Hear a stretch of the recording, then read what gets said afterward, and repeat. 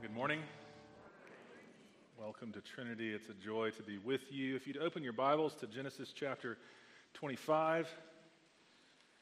If you don't have a Bible, there may be one in the back for you, but it's also printed for you in your bulletin, so you can use that as well. We're going to read chapter 25, verses 19 to 34. There's also a couple of New Testament texts printed there for you. We'll get to those in due course this morning. These are the generations of Isaac, Abraham's son. Abraham fathered Isaac, and Isaac was 40 years old when he took Rebekah, the daughter of Bethuel the Aramean of Paddan Aram, the sister of Laban the Aramean, to be his wife. And Isaac prayed to the Lord for his wife because she was barren. And the Lord granted his prayer, and Rebekah his wife conceived. The children struggled together within her. And she said, "If it is thus, why is this happening to me?" So she went to inquire of the Lord. And the Lord said to her, "Two nations are in your womb, and two peoples from within you shall be divided. The one shall be stronger than the other. The older shall serve the younger." When her days to give birth were completed, behold, there were twins in her womb. The first came out red, all his body like a hairy cloak. So they called his name Esau. Afterward, his brother came out with his hand holding Esau's heel. So his name was called Jacob. Isaac was 60 years old when she bore them. When the boys grew up, Esau was a skillful hunter, a man of the field, while Jacob was a quiet man, dwelling in tents. Isaac loved Esau because he ate of his game, but Rebekah loved Jacob. Once, when Jacob was cooking stew, Esau came in from the field and he was exhausted. And Esau said to Jacob, "Let me eat some of the red stew, for I am exhausted." Therefore his name was called Edom. Jacob said, "Sell me your birthright now." Esau said, "I'm about to die. Of what use is a birthright to me?" Jacob said, "Swear to me now." So he swore to him and sold his birthright to Jacob. Then Jacob gave Esau bread and lentil stew, and he ate and drank and rose and went his way. Thus Esau despised his birthright. This is the word of the Lord. Let me pray for our time this morning. God in heaven, we rejoice and thank you that you've brought us here this morning, called by your word to sit beneath it. Lord, we couldn't know you without you revealing yourself to us, and so we praise you and thank you that you have. And we ask now that your Holy Spirit, who breathed out these words, who was active here in the life of Jacob and Esau, that you would be here among us this day, that you would speak through me, that I would speak boldly and truly the things of Christ, and that all of us would see and treasure Christ Jesus, our Lord, our only hope in life and in death. And it's in his name that we pray. Amen.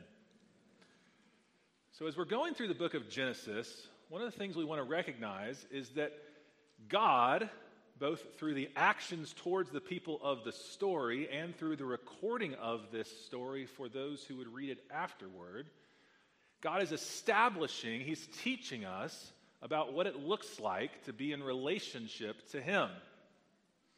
Genesis is a tutorial of sorts. We saw that last week as we looked at the life of Abraham and the tutorial of faith, but we see it more broadly in the book of Genesis as well. We saw the original goodness of creation. We saw man's rebellion and rejection in the garden. We saw sin entering in, and we saw its consequences, that man was separated from God. We saw the wickedness that spiraled out of control in the aftermath. We saw the flood and Noah and judgment, and we also saw God's restraining grace. But even as we see sin and separation in the narrative of the scriptures, we also have seen this underlying theme of promise. That even in the curse of the serpent, there is a promise that one day a son of Eve would crush the head of the serpent. And so too, as the story plays out in the life of Abraham, we see God moving towards this particular man and his family, making big promises about how he is going to bless them and establish them. And what we've seen in the life of Abraham and what we said last week, say again, is that we see that God is the one who makes the promises. God is the one who keeps the promises. He does it. And the response of Abraham, the response of God's people, is one of faith. That's been a theme as we've gone. This week, we're going to see the continuing unfolding of God's revelation of himself in our relationship by focusing on an additional element that's been there, but it's going to be there more clearly in this story and from here on out, which is the principle of election. Now, election is a big word that doesn't really have anything to do with the thing that's going to happen in November this year. That's going to happen this year. It's going to happen. Except in this, that it is God's choosing. It's God's choosing here of Esau, of Jacob rather than Esau. Now, we've seen this before. The call of Abraham is itself a choosing. It's an election. There's millions of people, and God says, I'm going to put my blessing on you and your family. And then we see it in the distinction between Isaac and Ishmael, right? One is going to be favored and the other is not. But in both of those cases, we don't see as clearly as we do here in a story where we have two sons of the same mother in the same womb. And God says, I'm going to bless Jacob. The older will serve the younger. We see in this text God's electing love, his choosing love. And then we see, I think we're going to see how faith interacts with that. So we have our theme of faith, which is still going to be here, but we also have this idea of election. Now, this is a big question for the people of God in the book of Genesis, for the original readers of Genesis, and it's a big question for us. But helpfully, Jacob and Esau can help us make some sense of it. 2 points this morning for an outline if you're taking notes. First, the grace of election, and second, the grasp of faith. The grace of election and the grasp of faith. All right, let's get started with the grace of election. Notice where we are. Jacob has married Rebekah. That was the arrangement of that was last week. But if you pay attention to the numbers here, it's been 20 years since they've been married, and they've been unable to have children. Now, you know from our own experience in this life, and we know from our understanding of the ancient world and of Sarah, that's a big deal. It's a massive challenge in the life of these two people, as it is even today for those who struggle with infertility. But finally, God answers prayer, and Rebekah is pregnant. But it's not an easy pregnancy. Now, y'all got to remember, in the 2nd century BC, they don't have ultrasounds. They know what twins are, but it probably is a confusing thing to experience the pregnancy of multiples. And Rebekah says, what is going on inside of my womb? It seems like there's a war. And she talks to God, and what does God tell her? Verse 23, 2 nations are in your womb, and 2 peoples from within you shall be divided. The one shall be stronger than the other, the older shall serve the younger. When the twins are born, it's clear what God is talking about. There are 2 sons. Esau is the first, and then Jacob. And so we see in God's words, while the boys were still in her womb, this choice of Jacob over Esau, a choice that was contrary to the normal way of things. As the firstborn, the first one out, Esau would have held the birthright, which we're going to sell away in a minute, which would have given him a double portion of the inheritance. Would have received Isaac's special blessing, which we'll get to later on. And Paul makes a great deal of this in Romans chapter 9, which you have printed there for you, which will read this.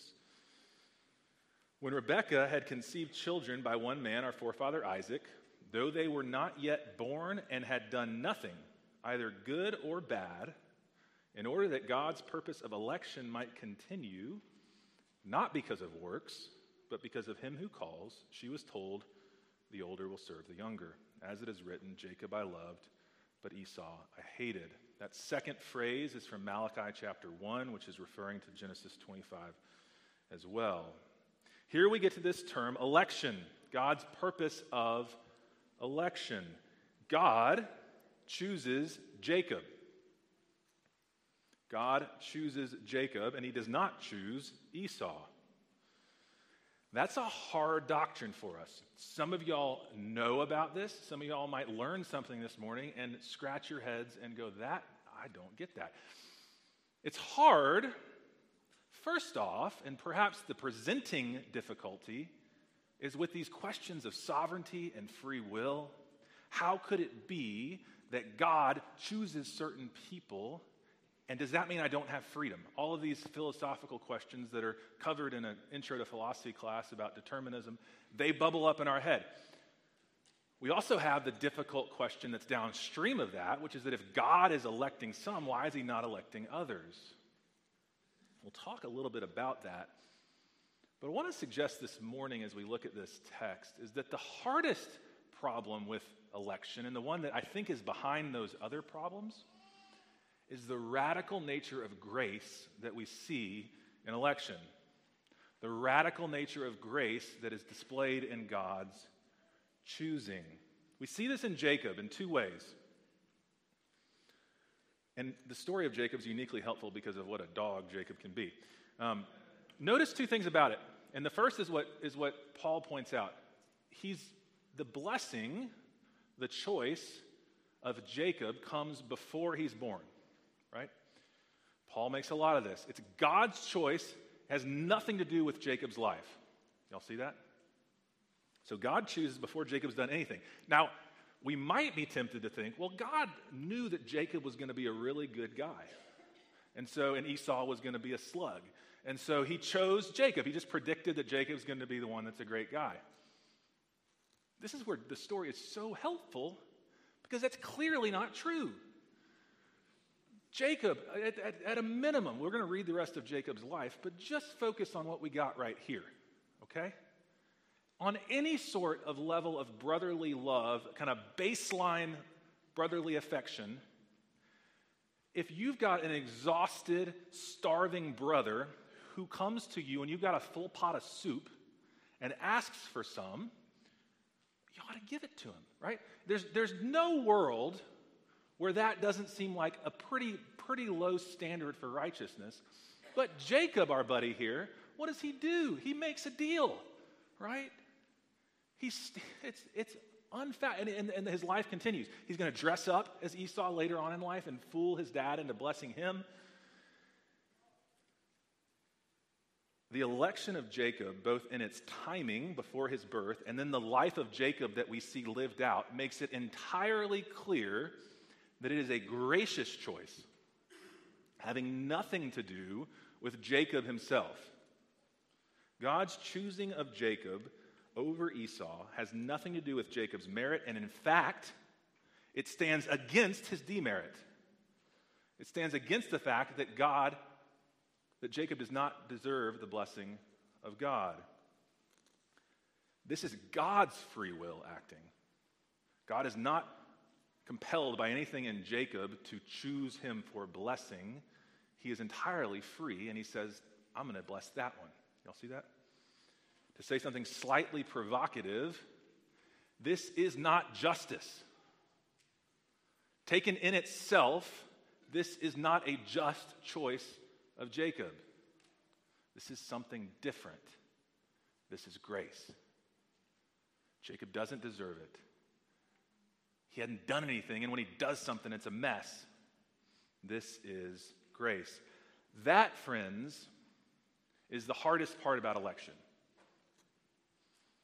Because what it means is that for those of us in this room who are Christians, who have put our faith in Jesus Christ, there is nothing about you in yourself that has merited or earned or deserved the blessing and favor of God. Now you say, well, that's the gospel, Chris. You say that every week. But that's offensive to our little hearts. It's offensive to my heart, right? I think I'm pretty clever. I think I'm nicer than average, right? Don't you? Don't you look around? Not about me. That's not what I meant. We spend our lives looking at our people around us and finding a way to settle into the thought, some of us, that, okay, we're pretty, like, I'm better than her, I'm better than him, right? I've got a good spot to sit in. Or, and we'll talk about this in a second, we despair.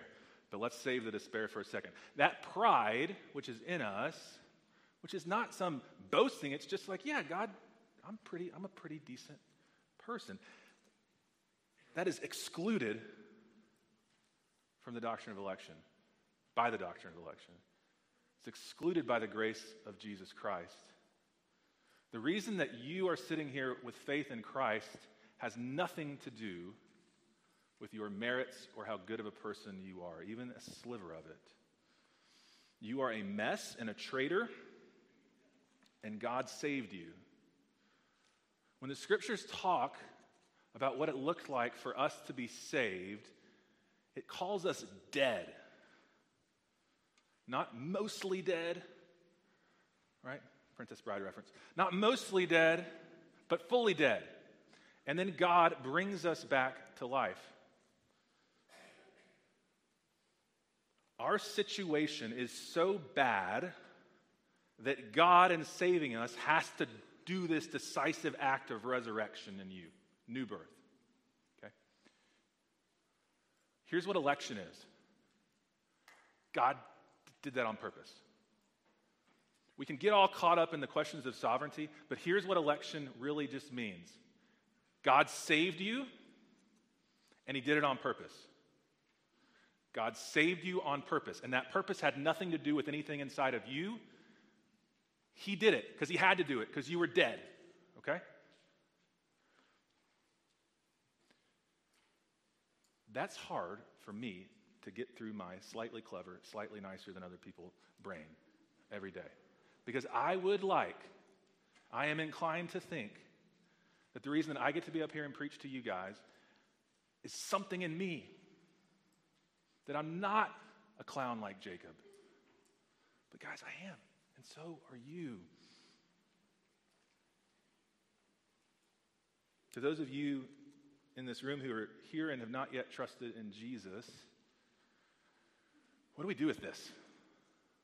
Well, I want you to see and stand in awe and be challenged by the grace of God on display here. You are sitting next to other Christians. You perhaps came here brought by one. Maybe it's your parent. Maybe it's your spouse. Maybe it's your friend. And sometimes they seem like good people who have it all together. That may be why you came to church. Because you look at this person and you say, they seem to get it. They seem happier than everybody else. I want to find that thing. That may also be really intimidating for you. Because that person seems like they have it all together and you don't. Other times, you look at that person next to you, maybe it's your spouse or your sibling or your parent or your friend, and you think that person is a hypocrite. They say they have it all together, but I know them. And I know better. They don't share their stew with me very often, right?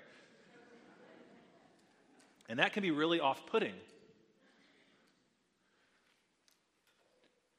If you see a Christian who is a hypocrite, let me tell you, you have met a Christian, okay? They all are. We all are. I am.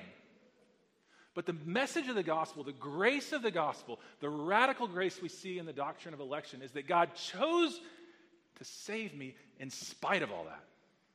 Without reference to that, in fact, against that, he went and bled for me. And that's good news for all of us, because it means that we can be messed up schemers like Jacob, that we can be hypocrites, and we can still receive the blessing of God. You don't need to clean yourself up. You don't need to get your act together. Y'all all dressed nicely this morning, most of you, but you didn't have to, right? God loves you because he chose to love you. The gospel is for folks like Jacob. Okay, it's the grace part. Let's transition to talk about faith, the grasp of faith. There are some hard questions for us when we think about election, and particularly as it relates to our own experience. And I want to say a few things about that. The first is this, as a general principle, and this is something we should know. God's brain is bigger than yours. God knows things way more than you know things. The only way that we can know things that God knows is for God to tell us about them, right? If we did any sort of diagram that had a scale between us and God, it would not be sufficient, okay? God chooses to reveal certain things to us, but he does not download his entire brain into ours. That's an important thing for us to see as we look at the scriptures. And this is one area where that matters, because God has told us about election, that this is how it works, in large part to let us see the graciousness of the gospel, but he has not told us who is elect. You will search the scriptures in vain, and you will pray in vain to find a list of the folks who are chosen by God. In fact, our experience of faith and the way the Bible interacts with us is one very much in the realm of volition and choice. God calls us to be holy.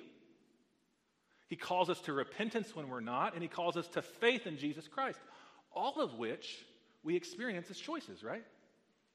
When you struggle with sin, there's a moment. You're going to do it or you're not. And when you come to God in faith, some of y'all are in this moment right now. Am I going to choose to follow Jesus and put my trust in him? And that's a daily question for Christians as we wake up. And so we exist in the realm of freedom and volition and choice, and yet God says he's chosen some. Well, how does that fit together? Don't know. God didn't tell us. He told us they're both true. He doesn't tell us how it works together. But in this passage, we see a picture of it happening together, don't we? Because God says, in the womb, Jacob, you're the guy. But then we see the story of Jacob and Esau played out over the next few weeks in our study of Genesis, and we see it's a drama full of decisions, full of relationships, full of choices. The choice whether or not Esau is going to give his birthright for a bowl of lentil soup, which I'll talk about in a second, is insane. Because lentil soup's disgusting.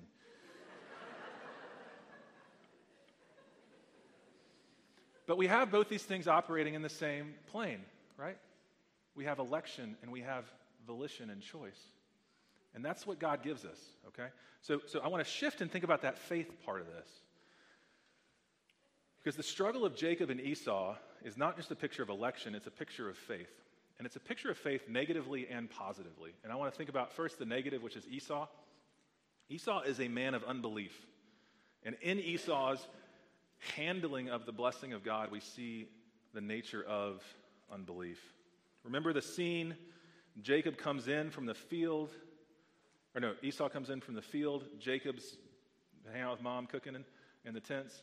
But Esau's been working really hard and he's exhausted. And he's hungry and thirsty. He says he's going to die. He's almost certainly exaggerating. But what I do want us to see is he really feels this way. And it's important, I think, the way the biblical narrative tells it to us. This is more than just, I'd like, something negligible. Like, can I have a glass of water? I'm sitting here, I need something. He's in real need. I grew up playing football in Texas. And you can't tell by the way I look now, but that was once my vocation. In Texas, you play football at the worst possible time, which is to say from August to about October, early November, which is a miserable time to put on equipment and go sit outside in the sun for 3 hours in the afternoon every day. Some of y'all have run marathons. I don't really care what workout analogy works for you, but I can remember coming off of a football field day by day in August heat in Houston with the humidity 100% and the temperature 105.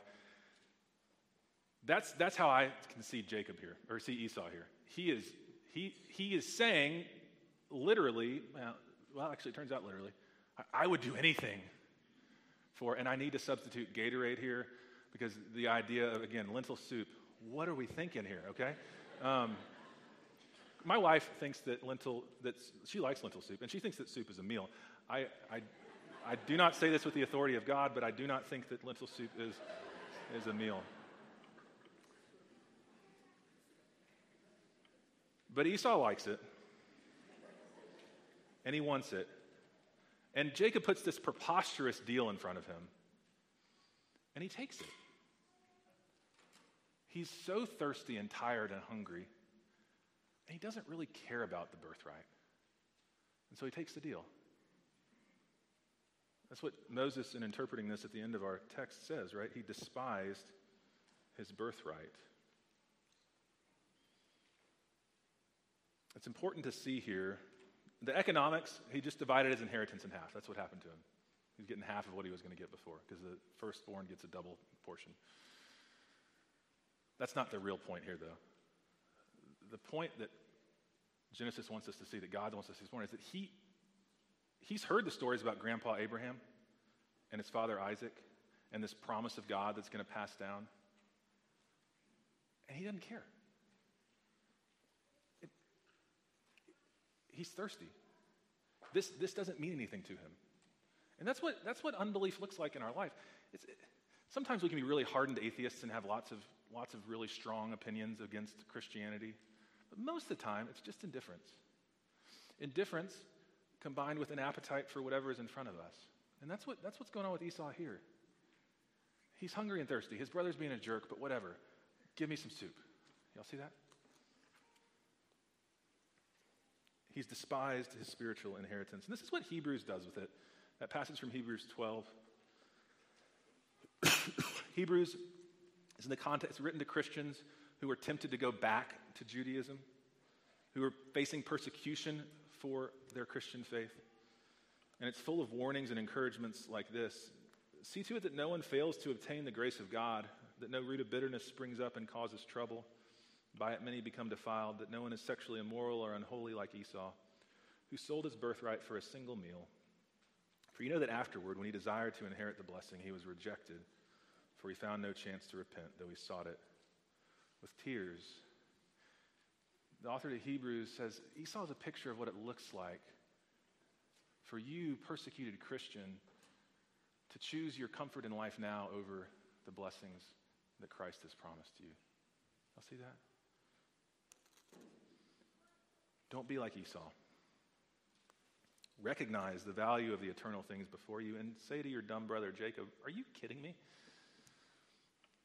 That's what we should have done. Okay, what about Jacob? Well, I want to suggest, perhaps surprisingly at this point in the sermon, that Jacob is a picture of faith for us here. And this is the case when we read our Old Testament, that the types we see in the Old Testament are not always unmixed. They're real people, that's what I want to say. And Jacob's a real person. And he's a slug, and that slugness is part of what we need to see in his life. But what I want us to focus on is his faith. Genesis 25 shows us Jacob who longs for the blessing that will come through Abraham and Isaac, and is doing whatever it takes to get it. Surely this is not the first time that afternoon that he thought about taking the birthright from his brother. If it was, that was quite a thought in the moment. But more reasonably, he's probably been sitting there for years, seething, thinking, how am I going to get the blessing that he's supposed to get? And voila, he's thirsty and hungry, and I've got a delicious bowl of lentil soup. Let's give that to him. And it's not the last time he's going to be in this frame of mind, because at the end of Isaac's life, in Genesis chapter 27, we see, some of y'all will know this story, Jacob dressing up as Esau and fooling his blind father into giving him the blessing of the firstborn so that he can have it. Now, he's duplicitous and deceptive, but he's a picture of faith because he valued the blessing. He valued the inheritance in contrast to Esau. And this is what faith is, guys. It's grabbing a hold of the blessing. And we see this vividly in the picture of the delivery room, where the first twin comes out, Esau, and they look down, and there's a hand attached to his ankle, which is the second child on his way out. That's vivid. From the very birth, Jacob is grabbing on to the firstborn, trying to obtain the blessing that he would have. That's where his name comes from. It's a play on the word heel. It's also a play on the word deceiver, which Esau points out later. We can do that another time. Jacob is a picture of faith. And here's what I want us to see this morning. If we take away the deception and the scheming, although truth be told, we're sinners too, we see Jacob grabbing a hold of his older brother that he might have his blessing. And that, brothers and sisters, is what faith is. And that's what faith is in Jesus Christ. Because Jesus Christ is your older brother. The inheritance and the blessing is his. And in faith, what do? You reach out and you receive Christ. That's it. And holding on to him, you receive his blessing. United to Christ, his inheritance is yours. Faith is grabbing the heel of Jesus and never letting go. Jacob's a picture of that faith in this text. The mystery of election is a mystery in part, and it's not fully revealed to us. It's revealed enough for us to see the grace of God. What is fully revealed to us, and is fully revealed to you this morning, is the free offer of the gospel in Jesus Christ. That all you need to do is to despair of your own doing and reach out and grab a hold of Jesus. And in grabbing on, you're not even meriting that thing. You're just receiving the grace that he works in you. Don't be like Esau. Cling to Jesus. That's our text this morning. Cling with all your life. And if you are a Christian this morning in this room, hold on tight. Remember when you were a kid and you rode your bike and eventually you took one hand off and then two hands off and you're riding without any hands? It's got nothing to do with faith, okay? That's a terrible illustration of anything. You don't let go of Jesus, all right? Here's another vivid and maybe graphic illustration for you, but I'm going to leave you with this. Christ Jesus is the firstborn of new creation. In our faith, though we exist in a world that groans in the pains of childbirth, that the sons of God might be revealed in glory, Christ has already passed through. Faith, brothers and sisters, is you reaching out and grabbing onto Jesus' heel, the one who has been resurrected, and you will be resurrected with him in glory. That's what it looks like in this world. That's what we're doing right now. Don't let go. Hold him tight. Let's pray. Father in heaven, we thank you. Oh, we thank you. Thanks for being with us this morning. Thanks for your gospel truth. Thank you for just the privilege of sitting beneath your word. Would you make it bear fruit in our lives that we might go out and live the life of Jesus even as we cling to him? That our lives would smell like, look like, taste like Jesus to the world, and that we would invite others to grab a hold to. We pray this in his blessed name. Amen.